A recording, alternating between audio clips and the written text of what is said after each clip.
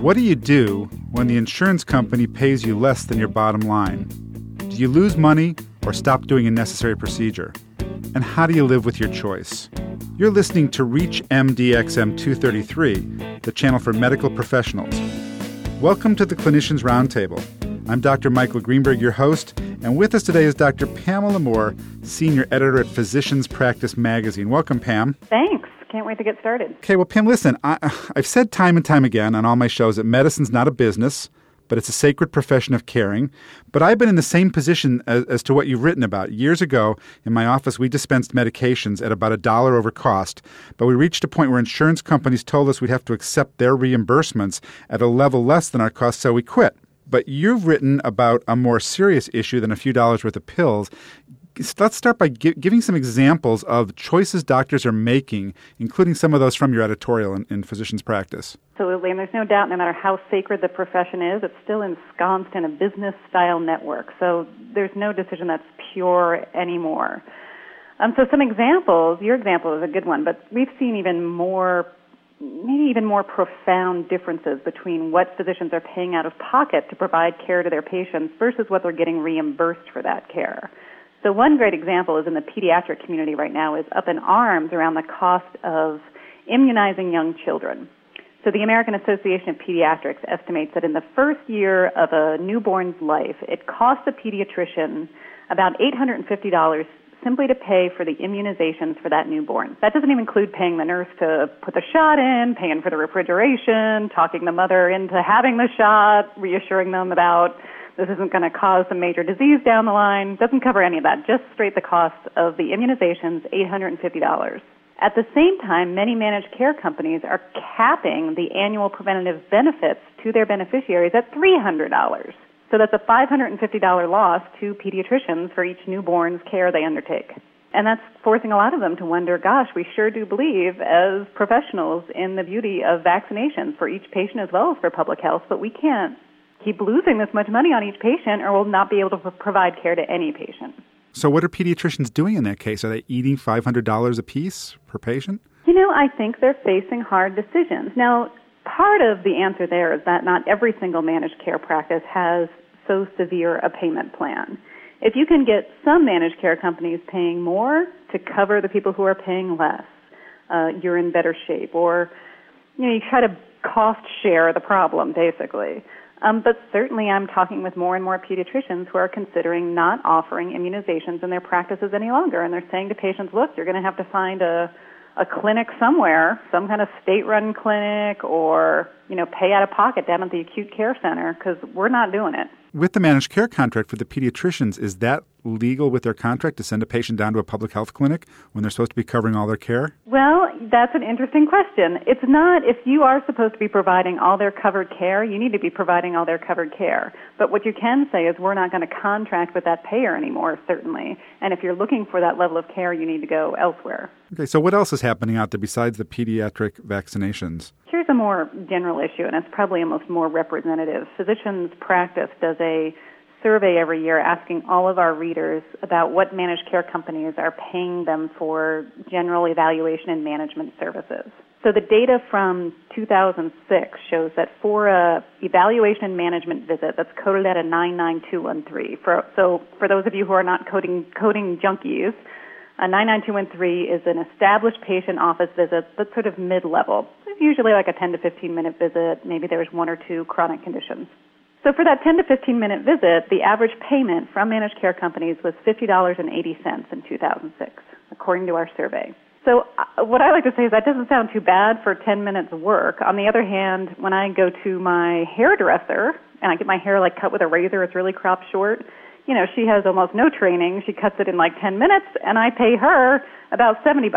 So I think it's all relative. And where physicians are feeling the crunch around that $50 point is if it's a 10-minute visit, one thing. But if we're seeing more and more patients, given the way our population is changing, the way that demographics are changing, who need long discussions about topics like smoking cessation, long discussions around obesity and nutrition and exercise, even long discussions around diabetes or hypertension, a lot of that isn't hands-on procedural work that it's easy to code for. It's often care that feels like it's going unreimbursed.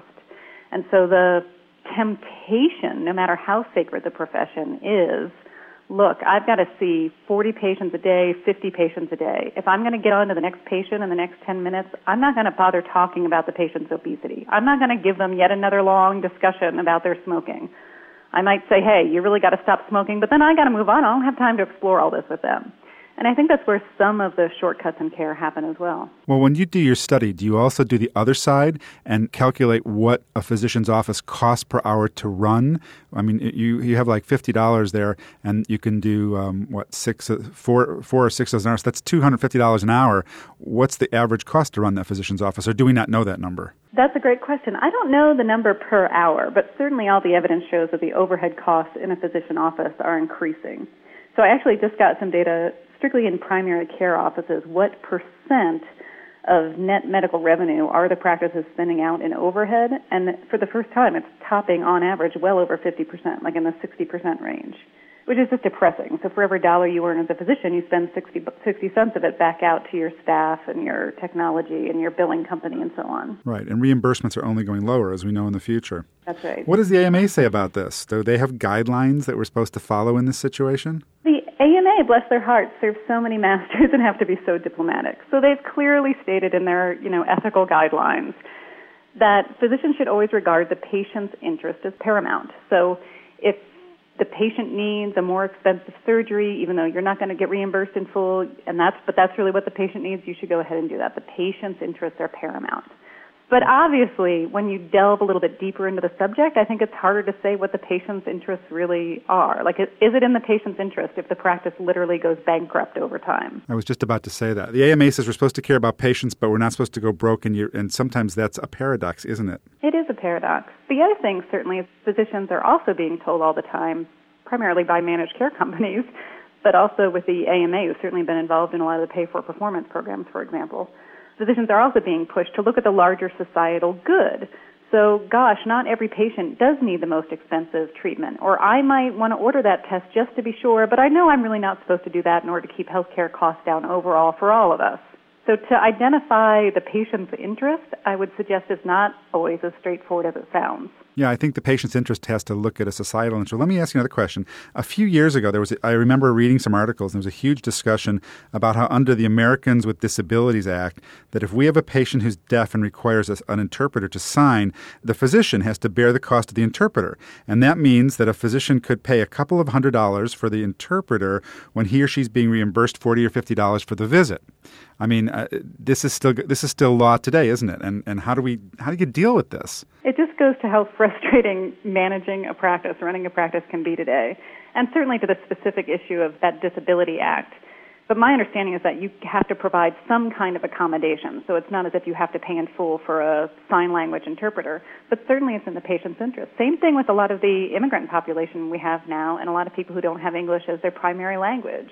I know a lot of practices just rely on that patient's daughter or son or something to interpret for them. But there's a lot of things that a daughter or son, being younger, won't want to communicate, say, to their adult parent. All kinds of complications. So really it's in the patient's best interest if you provide a full-time, say, Spanish to English interpreter or Mandarin to English interpreter as well. But who can afford to do it? Right. And sometimes, luckily, you're like my office is in a hospital, and we have interpreters in the hospital that we can just haul over to our office.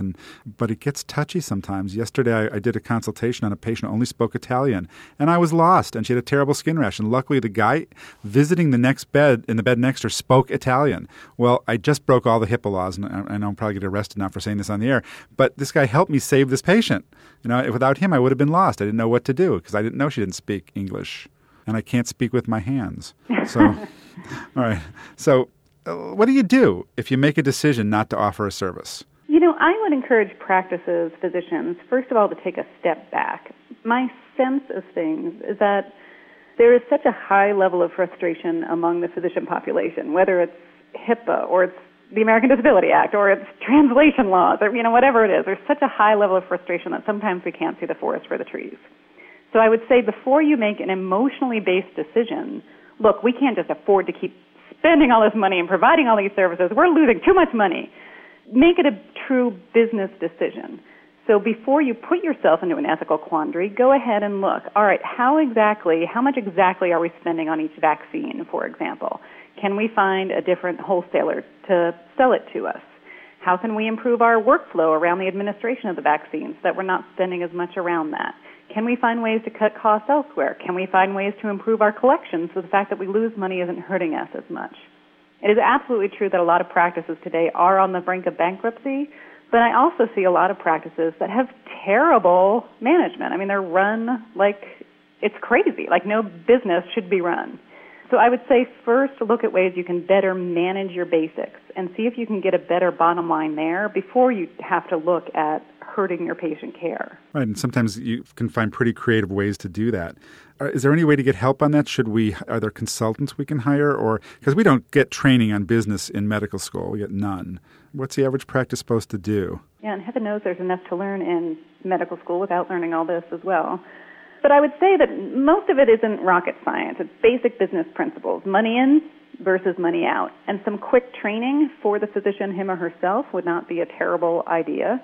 There's courses offered in practice management through the Medical Group Management Association, through organizations like PriMed offers a 2-day track in practice management issues at their regional events. Often specialty societies put out bulletins or areas on their websites or audio conferences and so on, also trying to educate people on specialty-specific information. So take the time to learn what you can, and also take the time to just be truly responsible for what you're being responsible for anyway. So what I mean by that is, for example, most physicians I know do review their accounts receivable report monthly, but most of them go, lots of numbers. Okay, moving on. I mean, just taking the time to really understand what that looks like in the same way that you'd be responsible for really understanding what's happening with your personal finances. It's not enough to just assume things are going to work out. I would also encourage physicians to look seriously at who they have as their manager in their practice. Often a medical practice with 3-4 docs is $1 million business, but they have people running them who no other $1 million business in America would hire as the manager. It's somebody who moved up in the organization from the receptionist 20 years ago, or the spouse of the physician. Not to say your spouses are idiotic or anything, but you are running $1 million business. Is another million or multi-million-dollar business going to hire your spouse to run their business?